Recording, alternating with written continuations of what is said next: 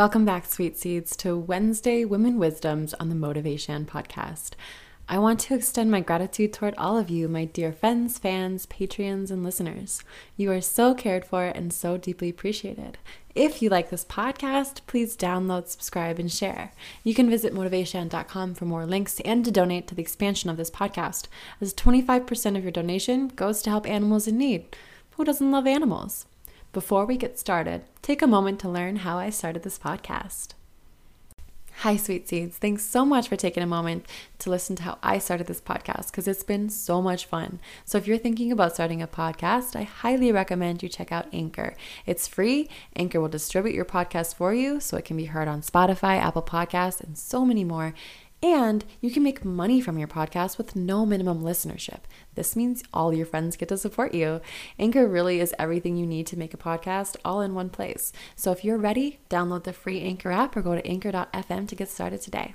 Now back to the episode. Hi, thanks so much for joining me, Billy Joe. Thanks for having me. Yes. I'm super excited to be here. Yes, I'm excited for you to be here too. This is not something I ever really thought I'd get to discuss and have conversations about, but it's so important and it's so relevant to the times. So can you tell us a little bit about what it is that you do? So I'm a life coach for stepmoms, and blended family relationships are my jam. I feel like this is something, like you said, a lot of people are not talking about. Even though we know that the divorce rate is like something of like 50%, right? 50% of first marriages get divorced, and the divorce rate for second marriages and marriages after that is like even higher, but no one's really talking about how do we fix this? Or what does a blended family look like? Like, we're just used to the Brady Bunch, and that's just not reality. Trust me. That's definitely it's not reality. Even in my family, my parents have been married for I don't even know how many years, decades. And there were times when I was a child, I was like, oh, they might get a divorce. And then later on, everyone that goes through that moment of like, this is hard. And sometimes you get over it and sometimes it's just not meant to be. But it's like, we have to be able to prepare and strategize in both situations. So whether you can work it out or you can't and don't want to, you have to be able to navigate emotionally and internally, like how that looks. So like, what is that kind of like for people to go through, not only go through that experience, but of divorce, but like the emotional stuff, not so much like, oh my gosh, it's a headache, we have to do all this paperwork, of course, but emotionally, like I want to get a picture for that. Yeah. Gravity. So the crazy part is even in like, I can only speak to my experience, right? So for me and my experience, even though I knew that the marriage wasn't going to work and I wanted the divorce, it's still the ending of your life.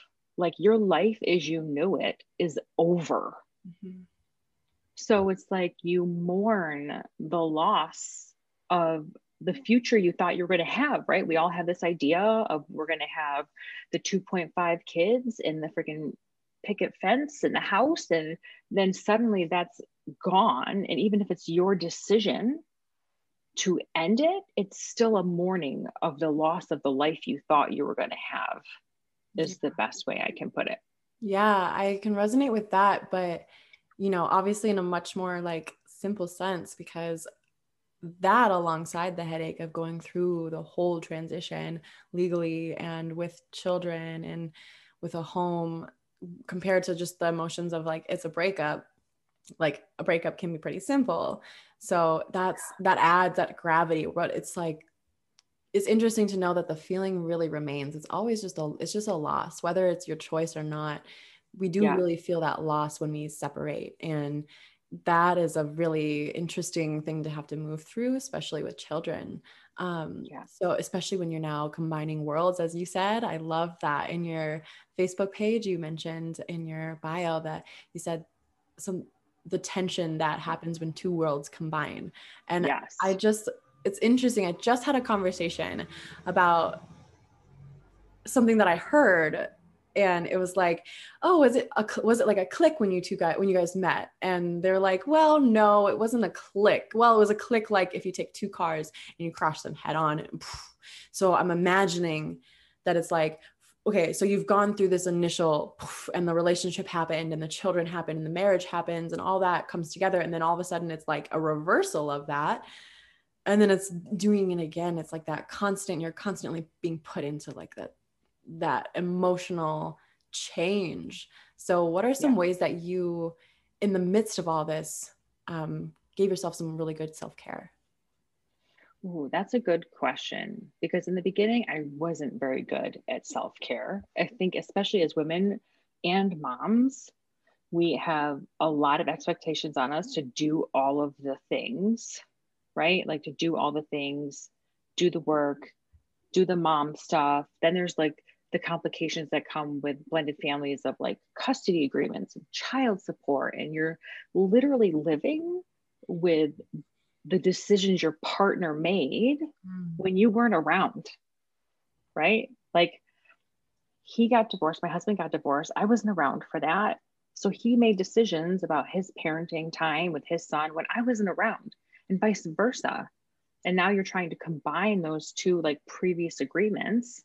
And I think as women, I think that's such a great question, because in the beginning, I was not good at self-care. But then I think there's something to be said to allowing yourself the growing pains, no matter what stage you're in, no matter what you're doing in life, you allow the growing pains, they don't hurt so much. Mm-hmm. But when we start judging ourselves and layering the growing pains with judgment, and I should have, and Monday morning quarterbacking, you know, I shoulda, coulda, woulda, that's when it becomes like all that much more painful, instead of just giving ourselves some grace for being humans. You got it. You got it. Exactly. You know, you remind me a lot of Brene Brown. Oh, really? Yeah. Like the way you talk, and you said the keywords too, but like watching you talk, it's like, I watch her a lot. I'm obsessed with her. So just like watching you talk, I'm like, oh, she's got that like, oh my God, I love it. Yeah, that essence of unapologetically just willing to own up to the pain of life. And that's so huge what you said, like allowing the pain, because being a yoga teacher, that was one of the first things I learned was you have to allow pain. And it's not to say just physical pain, it's all pain, because there's going to be challenges kind of create pain. In astrology, there's something called a square. And really what it means is like you're making a right angle with some signs. So when you make a right angle, like if you take this pen and they make this pen into a right angle, it's going to break. Yeah. But that's not just physical matters. That's everything in our lives. So when we experience that break, that challenge that hurts us, if we, well, not if, we have to allow the pain, because we don't really have any choice. Otherwise we suppress it, and either way it's going to come back. So we have to allow the pain at some point. But yeah, like you said, doing that without judgment, that's huge. It's so huge, because you're not actually allowing it. If you're judging it, you're creating more of it. You're telling it that it's not right. And we don't like being told we're not right. So why would our pain, why would our emotions like that? Yeah. Yeah. And then you're just like, it becomes like layers of misery on top of the initial misery. It just compounds the misery. I guess is what I'm saying. But yeah, giving ourselves some grace is seriously one of, having our own back and giving ourselves some grace is probably like two of the best self-care strategies or concepts or whatever you want to say that we can do as women in general. Most definitely. Is like allow our humanness. Yeah. I feel that's like the divine feminine's like main role, is to bring forth what grace looks like, because not only giving it to ourselves and others, but just embodying what that looks like, it helps us to remember it. Because yeah, we can give ourselves some grace, but if it doesn't become a habit, if it doesn't become like a pattern, like we can have healthy patterns. If it doesn't become a pattern where we remember, then we can give out our grace and give it out too much that we then forget to give it to ourselves. So it's like developing that habit and to embody the grace is really what it means to be a woman and to be happy as a woman, I feel. Because it's like, if we can give ourselves that grace and give others grace, doesn't mean we have to like allow them or enable them, but at least in our minds, give them grace, then we're allowing the space for transformation. We're not trying to confine it or push it away. We're actually just like, okay, Okay. And that's, I don't hear a lot of people talking about that as far as like a self-care. I think about that a lot, but I don't hear a lot of people talking about Yeah. that. So I love that. There's emotional liberation in giving somebody grace, Mm-hmm. right? Like you're no longer tied to their BS behavior, Mm-hmm. like emotionally tied to their behavior. When you can give them grace, you're also giving yourself grace. And I think about as women and a mother, right? I'm also modeling for my children. I have Yeah. two girls, I have a stepdaughter and my biological daughter. I'm modeling to them how to behave. So Mm-hmm. if I'm super critical of myself, if I'm not giving myself grace, they're not going to give themselves grace either, right? They're going to be super hard on themselves. They're going to expect this to be perfection. It's going to be their only standard. Like I'm modeling for them what self-care, what giving myself grace, that like that's one, I think we forget the power of leading by example, Mm-hmm. especially as parents. Like we're teaching them all of the time and we just don't know it. Yeah. That sparks kind of a, this is not going to be a good analogy, but I'm going to do it anyways because it's kind of Go cute. for it. Oh, I just got a kitten and Mm, I got him when he was 6 weeks old. So he was yeah, tiny and I've never had a baby. kitten. I've only had cats. So I was like, oh, all right. But I wanted him and I want to learn how to raise something and like see that mirrored reflection, see them learn from me. And Mm-hmm. I remember I had two like opposite or conflicting teachings on how to like raise and how to punish things and people and animals. And Mm-hmm. one of them was to be really just gentle and really soft and bring them grace and just if they're biting you, give them a toy to bite instead. You don't have to yell at them or scream at them and push them or anything like that. And the other one is do it like the animals do and kind of push them Yeah. around, act like you're an animal. And applying those two things, I'm now realizing I'm watching as this kitten who's now 12 weeks old today, actually, or tomorrow, 12 weeks old. He he is very aggressive because I've been following the one that I felt resistant to. I've been following I don't want to like push him or when he's begging for food and screaming at me and he's trying to climb up my leg. I don't want to push him. I Yeah. just want to gently move him. Yeah. But I've been doing the other one. So it's like I'm witnessing the power of my ability to be a role model, even to a cat. So Yeah. kids are so much more impressionable. And yeah, modeling that behavior, it reminds me of a Macklemore song. Like, if you're not happy, if you don't love yourself, how are your kids going to love themselves Yeah. and be happy? And that's something I think a lot of us, Gen Zs and millennials kind of experienced is our parents having not necessarily a lack of love for themselves, but just having gone through so much trauma that they compromise themselves in order to provide a home for us and to provide a space for the children. And we see that, we pick up on that, and it becomes now we have to either stop doing that or make a change. One thing that my dad said that you've also said in your that bio is, I thought I knew what I was doing and what to expect, but I didn't. And that's something that I hear a lot of people say. Yeah. And I experienced that it's kind of a weird limbo space, huh? Yeah. Well, yeah, it can be a bit of a shock, right? And especially, I think I was arrogant, to be completely honest. I think I was totally arrogant because I was like, I'm a mom. I consider myself a really good parent. I love being a mom. Like, of course, I love this man. He's like amazing. We're going to get married and obviously we're going to live together. And I think I was just arrogant as to how much power I had over this situation and underestimated the chaos that happens when two worlds combine, right? Like when you have a traditional family and a family comes together organically, right? Like you have these stages, like the man and woman move in together and they go through their whatever transformation to become a couple in the house, and then they have a child and they become a transformation as a parent together. Like there's these organic steps where as a blended family, like separate ingredients thrown into a blender and sort of whipped around, and then we wonder why like things are crazy. Mhm. But you literally have two separate worlds combining instead of a world that was built together. Yeah. Yeah. So it's like taking two universes, meshing them. Some of those Yeah. things aren't going to work because they're outdated and they're Yeah. part of an old universe. You have to make that new Yes. universe work harmoniously. So what were some things that like you experienced? Because I know a lot of families have their issues and people have conflict, but what were some of the things that were specific to the blended family that you Yeah. experienced as far as kids? Yeah. So we dealt with conflict with exes, right? With my husband's ex, we went through multiple court battles for custody because we wanted more time. She didn't want to give us more time. So that adds a whole other level of stress. Like you don't get a honeymoon period in a blended family, right? There is no honeymoon period. You have two humans who are coming together and are used to parenting one way on their own. And now they are trying to parent each other's kids, and the kids did not ask for this, right? The kids did not choose to be in this blended family situation. They have two adults that threw them into this. So you have kids who are used to being parented by one person one way, and you have then this other person coming in who's supposed to be an authoritarian.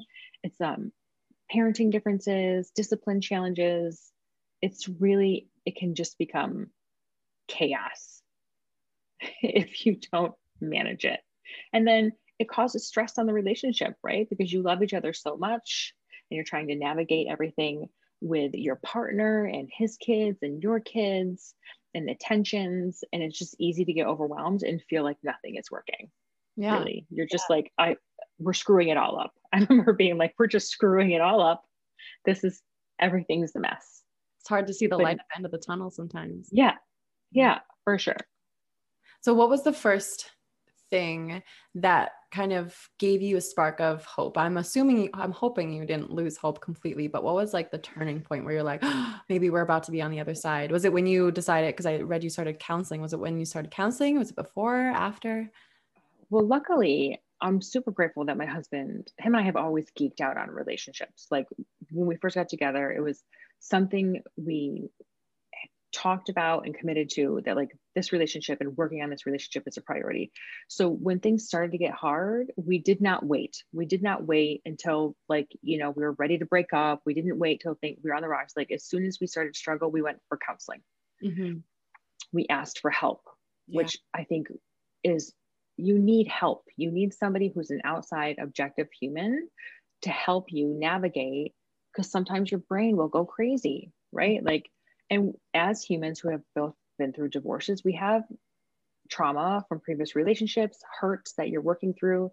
You need help. So I think therapy for sure was the first step that really helped us see each other, and that we were both here. You're on the same team. We're here on the same team. We're trying to get to the same place together. Mm-hmm. That's huge. Right. And then coaching is really what turned it around for me. Yeah. That's amazing. And it makes sense. That's why you got into it, because it was so powerful. That's usually what happens. It's like, this worked for me, because podcasts, so believe it or not, like have changed my life, because I like to do so many different things. So finding that inspiration really brings us into our ability to then stand up more for ourselves. And I think in relationships, sometimes the struggle of being in the relationship, whatever it is that's like making it difficult, it's like if you don't find something outside of the relationship that makes you happy also, then it won't be as easy. And not to say that it can't happen, but it won't be as easy. So then to take your trauma, and I'm going to call it that because it's difficult trauma, to take that and then turn it into a gift for the world. So awesome. So when you did counseling, I want to see the difference. I want the listeners to kind of see the difference between counseling and coaching, because I have definitely worked with lots of coaches and I've worked with a few counselors. So I want to know your perspective, because you've worked with both for sure. So what's that like? Yeah. So when you go for therapy, and I did traditional talk therapy with an LCSW. So it was traditional talk therapy. You go, sit in the office and you talk about it. It's very like diagnosis driven. They give you a diagnosis and you're talking about what's happening. And it's like my therapist would, offer me feedback, but you're really like going and processing through your thoughts and emotions with this human, right? Like, and it's you get a medical diagnosis, whether it's like, generalized anxiety disorder, major depression, whatever. It's very diagnosis medically based, right? Coaching is more of a partnership, and coaching, where we're looking at what's the actual thoughts that you're having, and we challenge those perspectives, right? So if I would go into my counselor and I'd be like, listen, my husband's being a raging jerk this week. He's being impossible, yada, yada, yada. He doesn't do ABCD. He doesn't support me, right? The therapist is there to validate and hear me. And coaching, I'm like, I'm going to challenge some of that thought process, because this idea, even that thought, like my husband is being a jerk this week, isn't a fact. That's your opinion. And it's not How can we look helpful. at that? Yeah, right. Like, how is that showing up in your marriage? Mm-hmm. How are you treating your husband when you think he's being a jerk? Usually you end up being a jerk. Ooh, that there it is. That one. There it is. There it is. Yeah, Right. So for that's the sure. difference between coaching and therapy. Is coaching, it's more of a, there's like some pushback on that thought process, and you're being more deliberate with how you think Mhm. about your relationship. That's what I'm there for, is to find the thoughts that are not serving you, and be deliberate about the ones that you want to, choose, because you show up differently when you feel differently. Mm-hmm. Yeah, totally. I remember I did a virtual therapy session, a couple of Hmm. virtual therapy sessions, and Yeah. I got so frustrated because I've worked with coaches before therapists, and like I was expecting the therapist to like tell me what's wrong with me, like tell me what I'm doing wrong, and she just kept validating me, and I'm like, Yes. I'm gonna get a different therapist. I tried a different one. She did the same thing. It's like, all right, I'm just not going to do this because I'm coaching myself. So I just need to keep doing what I'm doing. Like I need to chill. I don't need therapy, but it was a good experience to like see that that's not helpful for me. And maybe it is for some people because there is some things that you do need to validate that it's You okay to feel do. that way. I always say, like, coaching is what you do when you graduate therapy. Yeah. Yeah. To make sure that none of that trauma has any residue in your personality. Because no matter what the trauma is, I've experienced that if you don't really move out of it and work through it and out of it and after it, you might carry some of that residue to the next situation. And that's never fun. Yeah. Never Yeah. fun. So do you think you could have done without the counseling or and gone straight into coaching? Had you like known that, or do you Ooh, think it was a that's a critical point? good question. Um, for me, because there was a point in our relationship that I did suffer severe depression, like Mm. severe depression. So I will always say counseling saved my marriage, counseling saved my life. Mm. So for somebody who had severe depression, counseling was necessary for me. But as a high functioning adult, I don't think that you have to do therapy before you do coaching. If you're high functioning, you can go straight to coaching. Yeah, totally. That makes total sense. Yeah. I definitely can see how like when you have like a mental challenge, it's kind of like an illness because you're sick. You're telling Yeah. yourself something and you're Yeah. experiencing something that doesn't feel good. It's a disease. So I've definitely been diagnosed with clinical depression, but I've really had to work my own way through that and Mm. realize that like I can't go back there. So I didn't have access to a therapist at that time, but I did learn techniques to kind of give myself therapy in a sense and like take Yeah. care of myself. It was like the turning point for learning how to parent myself. But to do that, to have that in the midst of something that's already challenging your emotions, challenging your sanity. Yes, for Yeah. sure. I feel that therapist definitely did. Bravo. Amazing. Good job on Thanks. that Thanks. therapist and good job on you. So, coaching totally works. We know that. I have Yeah. been coached a lot. Most of my friends have been coached or mentored, really kind of the same thing. So Yeah. what's your perspective on how coaching works? You said earlier that like it forces you to challenge a thought. So for Yeah. those people who are very fixed like in their thoughts, how do you work through those very fixed thoughts, and how much of them is playing that role? Well, I think, first of all, in society in general, we're taught to blame, right? Like, we're taught to blame. We give our power away to other humans all of the time. Like, if, Johnny pushes Susie down in the playground, right? Then we're like, oh my gosh, did Johnny hurt your feelings? So you said, even when we communicate, like, you hurt me when you said blah, blah, blah, right?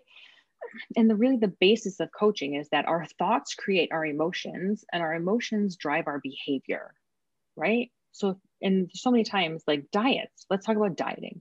How many times have people gone on 3 million diets and the diets don't work? Why? Because food is not the problem, your Yeah. brain is. Mm-hmm. Or you have the girlfriend who keeps choosing the same terrible dude in a different flavor over and over and over again. right? The guy is not the problem. Her brain is, Yeah, totally. right? She hasn't broken those patterns of thought process that's attracting these guys that she's attracted to for whatever reason it is, whether she doesn't think it's worthy, she's worthy of safe to be in a good relationship, whatever, right? So coaching is really challenging your thought processes that aren't serving you in your life.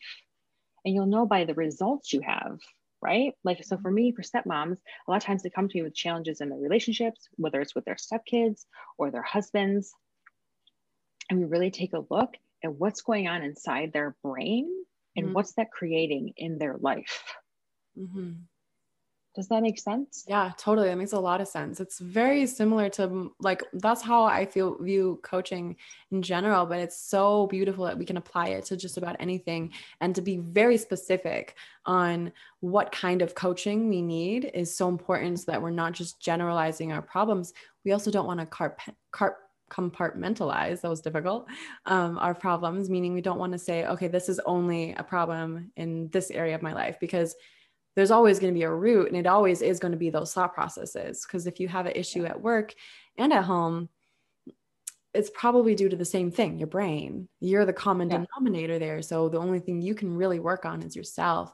And to bring that into, okay, you're having relationship issues, not just with a partner, but even like your stepkids, that's something where I can feel this like longing for a relationship, but it's like you're already kind of evolved beings. Both of you are differently evolved beings, and the perspective on what your role is in each other's lives can be a little difficult to find balance in. So it's very interesting that that's something you brought up, for how to rewire your brain, and like, okay, maybe it is you, and what can you do, how can you change how you're thinking about this situation to approach it better, because you always have a choice. You can always Yeah. change how we approach situations. Yeah, Yeah. totally. What are the requirements for someone's success? So if I was like, I really need your help, what do I need to do for myself to Mm. actually experience success with you?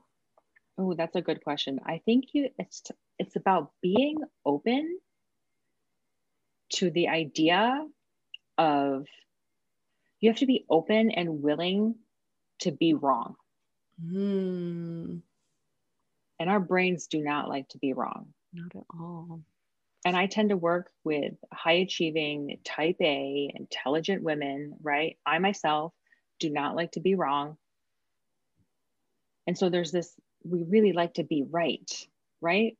But some of the best answers are in the messiness, in the gray, even though our brain loves the black or white, yes or no, good or bad, wrong, right? So much of our growth and like the amazingness of transformation happens in the gray. Mm-hmm. We learn so much more when we screw up than by getting it right all the time. That's why we're here. We're not here to get it right all the time. Yeah, Hmm. That would be kind of we wouldn't grow very much. We're right, always, if we came here perfect, I mean, we are perfect. It's perfect because right. we're Well, growing, and that's our yeah, job. we're like perfect and whole and worthy, right? Yes. Like our perfectness is not impacted by mistakes. Yes. Yes. That's such a good way to put it. I love that. I always struggle with like really wrapping that concept up in a nice package, because people say perfectly imperfect. And it's like, you're not imperfect. It's like, but your mistakes don't impact your perfectness. Love it. That's amazing. I want to continue this conversation. I have tons more questions, especially about your experience as a coach, and how you got into coaching.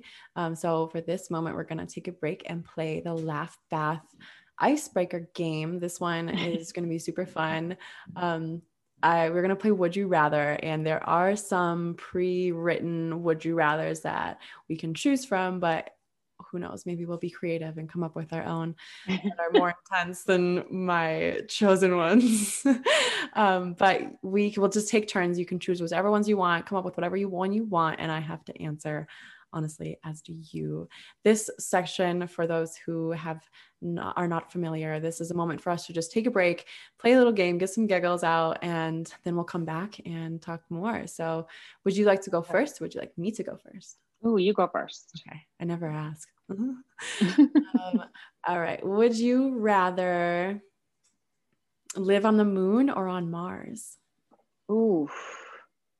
If Ooh. you I'm gonna had to get choose. crazy. I'm gonna say Mars. Oh my goodness. I feel like you have Aries planets. That's just a joke. Okay, you ready? I get to choose one now. Yes. All right. Oh, I love this one. Would you rather be able to fly or be invisible? I'm so happy you chose that one. I would rather be able to fly for sure. Would you? Yeah, I don't really I like, I love would that. rather be able to just travel anywhere at any point. I don't care if people see me, like, whoa, look at me, I'm flying. Oh my gosh, I'm so nosy. I would love to be invisible. That would be fun too, for sure. I'm very nosy as well. Like, I always have to know So what's going on, nosy. but I don't know. I I'm love it. more interested in traveling and seeing the world without any limitations. So that's, yeah, definitely. Right. Would you rather go skydiving or swim with sharks? Ooh. I'm gonna say skydiving because I have a fear of heights. So it's Ooh. totally one of those things that you want to like lean into it, like conquer a fear. Yeah. Yeah, we're very similar. I have a fear of heights for sure. I actually have a funny story about that one. So my friend's backyard, they had this like crabapple tree. I'm from Yeah. Minnesota, so lots of crabapple trees. And it was like 3 feet off the ground, but I didn't know this at the time. So I'm standing inside of her tree in this like little dip in the branches, and I'm looking down and it looks like 10 feet. I just couldn't jump. And my friends were dying laughing at me, like with their arms outstretched, like, you're gonna be fine. It's literally 3 feet off the Like jump ground. to me. Yeah. I was like, this is so embarrassing, but my fear was so heavy in that moment. And then finally, when I jumped, I was like, oh, that really was only 2 feet. That's when I kind of realized, like, this is an irrational fear. Like, this is a little too much. I love it. Yeah, I'm not That's so such a great interested in story. swimming with sharks, though. Not so much. I like to live. I don't know. Well, Yeah. anyways. Is it my turn, right? Oh, okay. Would you rather eat snails or eat insects? Yeah, that was the one that I said when they're bold. This is the one. Like, oh, I don't want to eat either of these. Why did I think of this? I have eaten both. I've eaten snails and I've eaten ants. When I was little, my brother would eat ants all the time, and I thought it was a good idea, so I ate them. They didn't taste like anything. Like, they're so tiny, but You the are snails amazing. were nasty.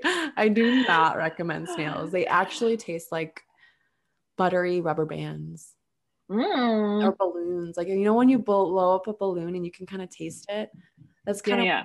like, these lights are going crazy. Yeah, so I guess I would rather eat snails, because insects, something about their crunchiness is just a little Yeah. off-putting, because I know it's their That's what skeleton. always freaks me out when you see them on TV, like eating all the insects, like delicacies. I'm like, no, there's going to be a crunch there that I just can't deal with.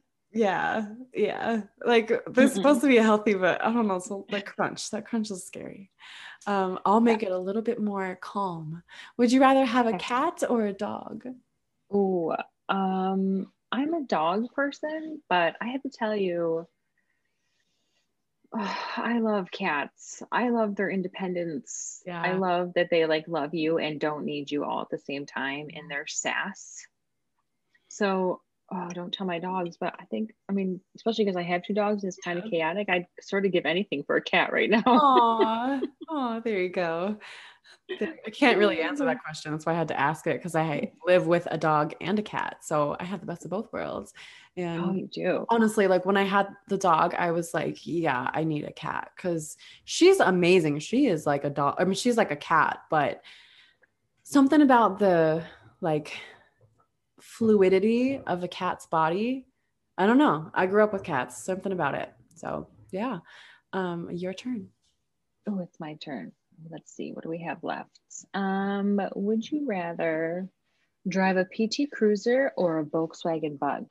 A Volkswagen Bug. I tried to pick like the Totally. ugliest cars. PT Cruisers are so Are weird. so I'm not a I know. fan. I am not a fan. They became like huge. There Yeah. was like clones of people that were like PT Cruiser clubs Yeah. up here. They were like just ridiculous. That's strange. But Volkswagen Bugs, I'm still not a fan because they're just weird. I like weird cars, but I'm not that vibe. But I think I would rather drive a Volkswagen Bug because they're at least, I don't know, a little There's like nostalgia there. Like I feel like Bugs. PT Cruiser is kind of like, I would feel like I need to buy a boat for some reason. I don't want a boat. I don't know what that's about, but anyways, would you rather meet a wild lion or a wild bear?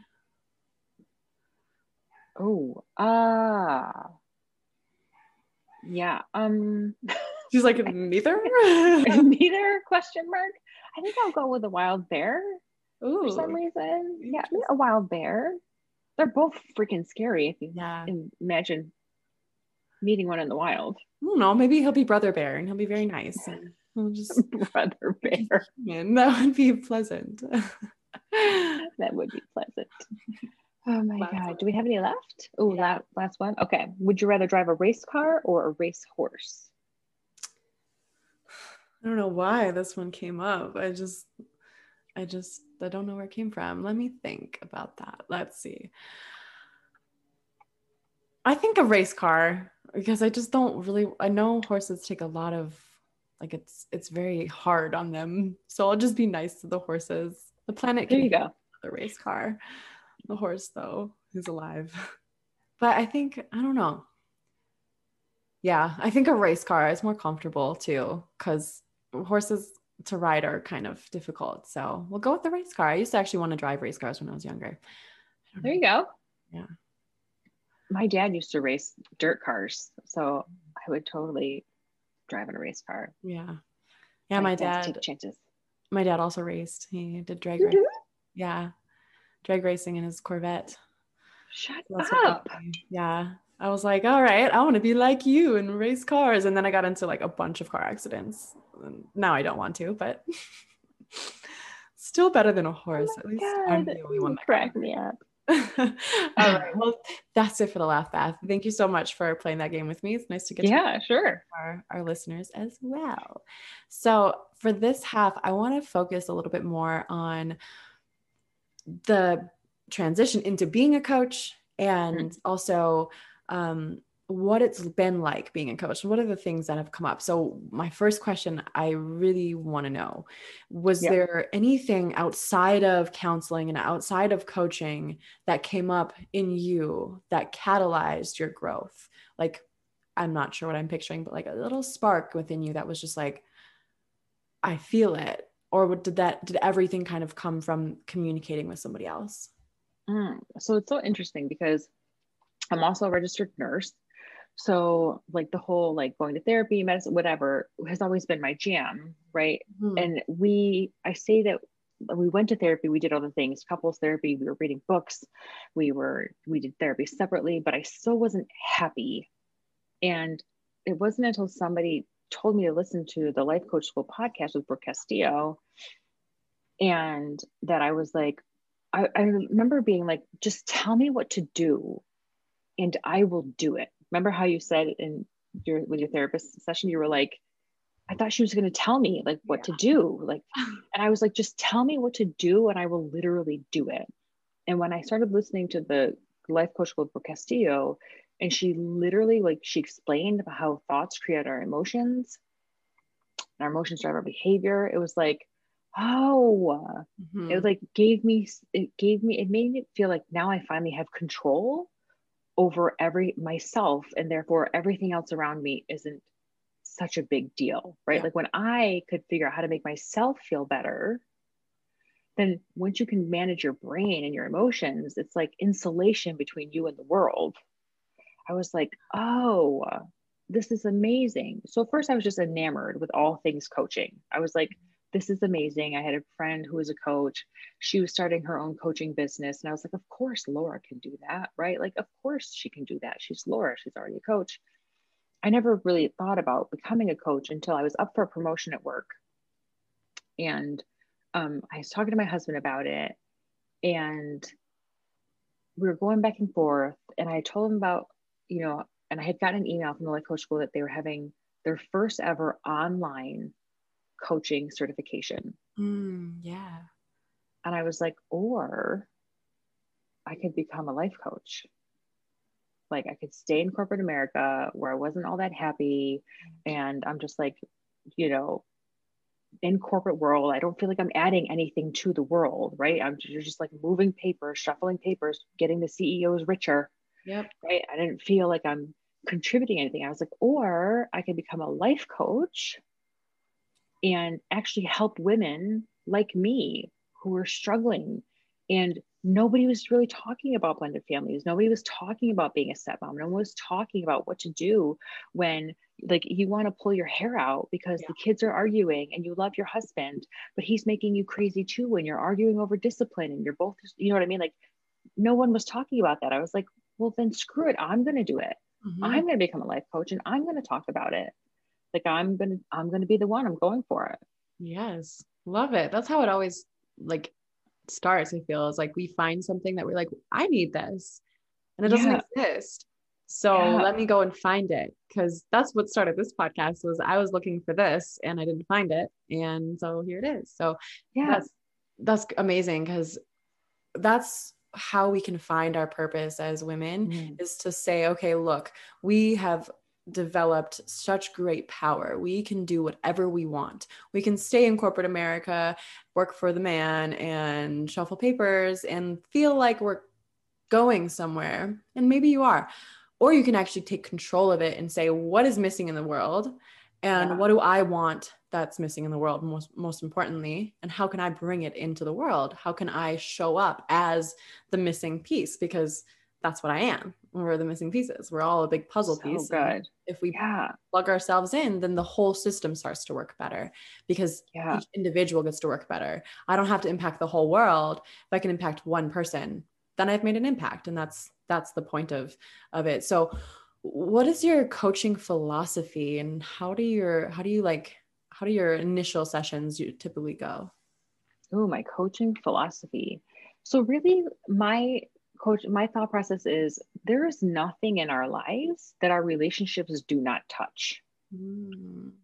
Right? There's nothing that isn't impacted when you're not happy in your relationship, when you're arguing with your husband, when your home life is a mess, usually everything else is a mess too. Yeah. And it's exhausting. And it's like, I want to help stepmoms to, like I said, stop regretting their decision to become one because there is this point where I specifically remember everything just felt hard and it felt like everything was a fight. And I was like, why in the hell did I get myself into this mess?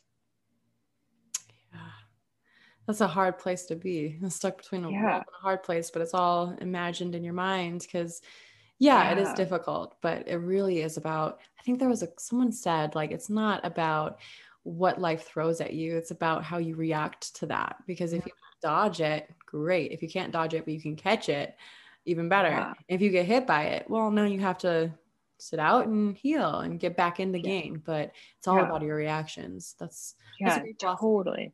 Love that. So when you meet with somebody for the first time, somebody's like desperate and they come to you and they say, Billie Jo, please help me. I regret it. I regret becoming a stepmom. Everything is too hard right now. What is one of the first things, like not necessarily once they're signed with you, but what is like the first conversation like? Oh, I want to know what your ideal life looks like, right? If I had a magic wand and I could wave the magic wand and give you the perfect relationship with your husband, with your stepkids, with your co-parents, what does that look like? Like they have to be able to really get in touch with that vision in themselves, right? Because that's how we're going to know if we're making progress. Yeah. Is your life starting to look better? And what exactly does that look like? Does it look like dinners with your husband? Does it look like less arguing? Does it look like more intimacy? But I can't get you there if you don't even know what that is. You have to tell me what that is. And it's different for everybody, right? Like I always talk about their future self, your future self. I'm working towards my future self. Your future self has this relationship. What does it look like? How do you talk to your husband? How do you relate to him? Right? And that's what we're working towards. That's how we know what we're making progress is when we're transitioning this current life to the future you 2.0 life. Yes. I love that you said, how do you talk to your husband? How do you relate? Because a lot of times, like you said, since we go on the blame game, we can ignore blaming ourselves and we feel like somebody else has to make the change for us, even though we're the one with the problem.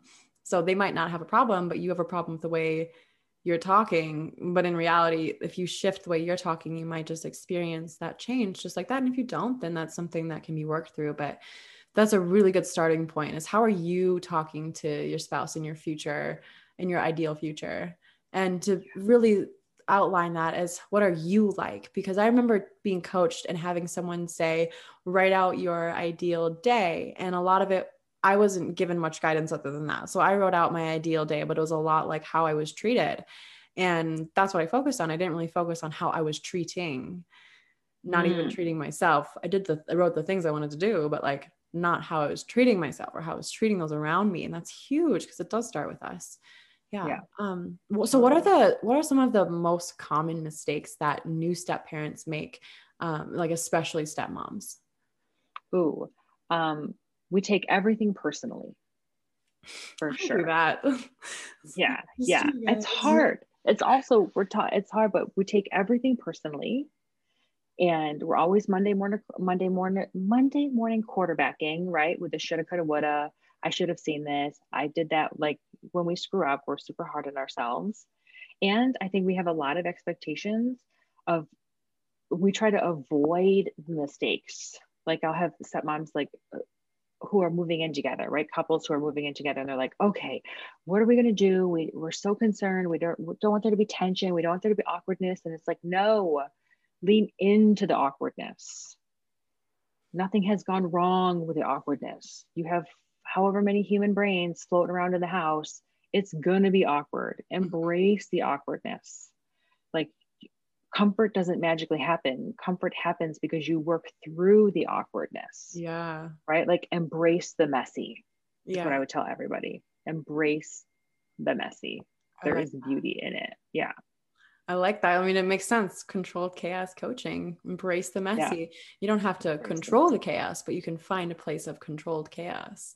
And that's really like, that's divine feminine and masculine coming together, because control, and I don't mean like you can't do anything. I mean, just like ordered, that's more masculine. And then chaos is actually very feminine energy. If you think of even like the hunter and the gatherer, the hunter is usually the man back in the way days, you know, and he's around looking for one thing to go after. Once he finds that one thing, he stays on that path and he shoots.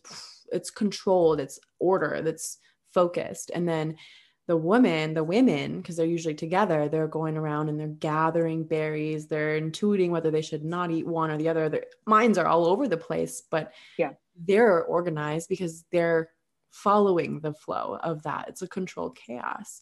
I love that. That's absolutely beautiful. And it makes so much sense with the work that you do. Totally. Love it. I don't have any more real questions. You are a fantastic person to talk to. You've got great perspectives and it's like, you really are not, it's a niche, but the way you approach it is so, like, I can already tell how it would help their entire lives, not just that one aspect, but like being coached by you, I for sure would become much more confident just in relating to myself and taking care of myself. And I'm not even a stepmom, but it's like, I say it all the time, is like, the way we do one thing is the way we do all things. So you come to me and you think you're getting coaching just on this relationship, but when you grow in this relationship, it impacts your ability to be better in all relationships. Right? It's like, the way we do one thing, it's the way we do all things. There's no profounder truth. Ooh, I have a very specific question. Okay, go for it. Families that are blending and there's children on both sides, how do you handle, like, if you're alone with both of them and there's an issue, how do you handle that in a way that's balanced? And how do you find a space where you're not as biased? Because I mean, I'm just imagining like me and my kid, like I'm for sure gonna be like, my kid doesn't do anything wrong, but that's obviously not healthy. So like, how do you find that balance with your biological child and now your stepchild? How do you find that place where you can bring them to harmony? Ooh, that's such a good question. So first of all, I think it's a matter of awareness, being aware that you do have bias. I love my stepdaughter. I love her to death. Like I love her to pieces. And I still have bias. There are for sure times it's just going to happen naturally that she's going to do things that's going to pick up on my radar that my bio daughter would do, and I would just let it slide, right? So the first step is being really honest with yourself that there is bias. It is there.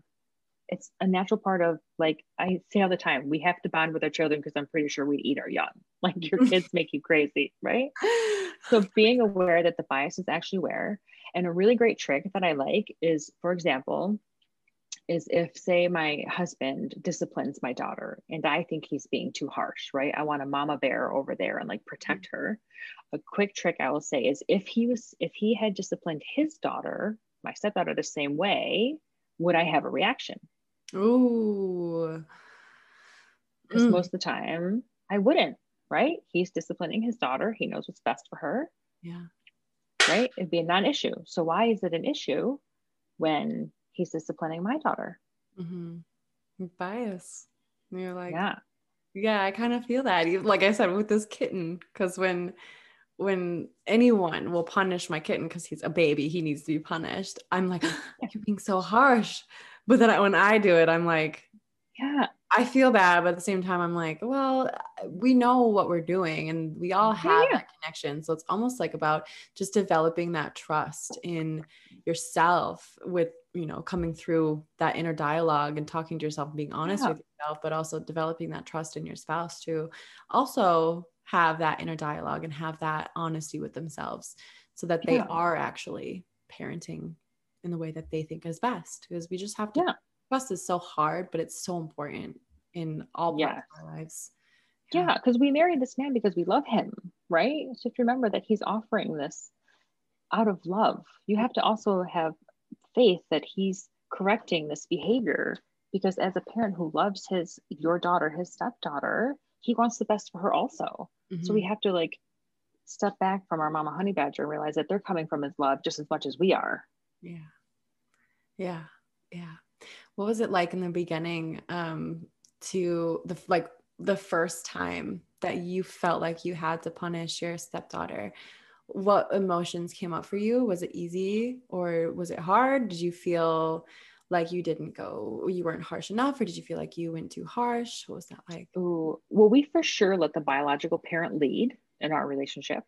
So if we're here together, I for sure will let my husband take the lead, especially any major discipline. I don't know what you like, but I don't think I ever felt like I was too harsh. I may even be a little bit more conservative because I am aware of my bias. So I may even let her get away with a little bit more. Don't tell my daughter. Just because I want to like make sure that I am for sure not being biased, but it is still a learning curve, right? Like we just make sure we have each other's back. We talk about it. We're always a united front. If I say something to my stepdaughter and she doesn't listen to me, then I will say something to my husband. He has my back. So we try to always be united front in front of the kids. But it is a growing process. It's not anything that you're like, oh, I am getting this right all the time. Nailed it. Right? Like it's part of the relationship too, that respect grows as your relationship with a child grows. Totally. And I feel like it's important that you stay conservative with the stepdaughter because she also needs to build that trust in you. You're just this new person. And just because you have this authority doesn't mean that she's comfortable with that, a level of authority. It's like in a sense, it's like having a stranger all of a sudden come and start punishing you. And you're kind of like, what the heck?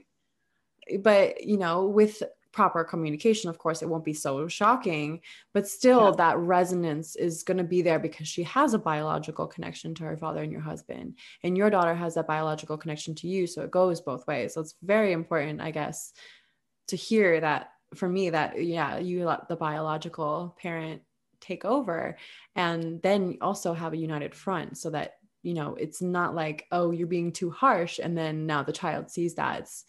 I love that united front. It's amazing. Beautiful. Yeah. And we also try to like communicate rules and expectations together. So at the same time, right? Like little family meeting, like this is what's going down. This is what the rules are for screen time. This is what will happen if you don't listen. This is what will be taken away. So everyone's hearing the same messaging. So if there is discipline involved, it shouldn't be a shock, right? Like if I'm disciplining for her for something, it shouldn't be a shock. We all know what the rules are here. Yeah. So it shouldn't be coming out of left field. You know what I mean? Yeah, totally. That makes sense. Yeah. Yeah, little family meetings. I love it. Yeah. It sounds very wholesome and holistic and simple, but very like personal, which is important because all coaching I feel is very personal, but it's so transformative for every relationship. That's beautiful. Well, thank you so much for sharing. It was such a great conversation. Absolutely. Thanks so much for having me. Yeah, most definitely. And for all those who have been listening, the links to find all of Billie Jo's work are going to be in the summary, but I know we can find you on Instagram and Facebook, right? Yep. I'm on Instagram, Facebook, Controlled Chaos Coaching. And I also have a free Facebook group for stepmoms called Stepmom Mastery. Awesome. That's right. We love to be masters. Love it. So those links will be hyperlinked in the summary of this podcast. So if you are listening or watching and you want to go check that out, I remember seeing on the bottom of the Facebook page that you can schedule a free 30-minute consultation. Yeah. Is that still happening? Awesome. Yeah. Yeah, cool. Absolutely. Get that momentum started right away. I love it. Beautiful. Yeah. Wow. Thanks so much. Thank you so much. Controlled Chaos Coaching.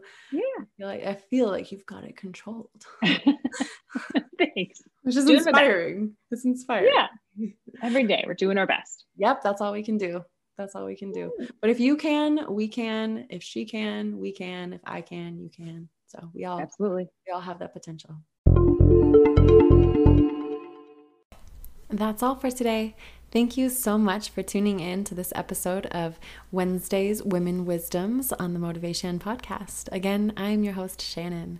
Please remember to tune in for Meditation Mondays. Every Monday, I share a heartfelt spoken word, gift nuggets of wisdom, and intuitively channel a guided meditation to further integrate the wisdoms. Tune in each week on Mondays and Wednesdays and share with your sisters, daughters, mothers, grandmothers, friends, and foes. Let's grow together. Stay rooted, sweet seeds. Until next time.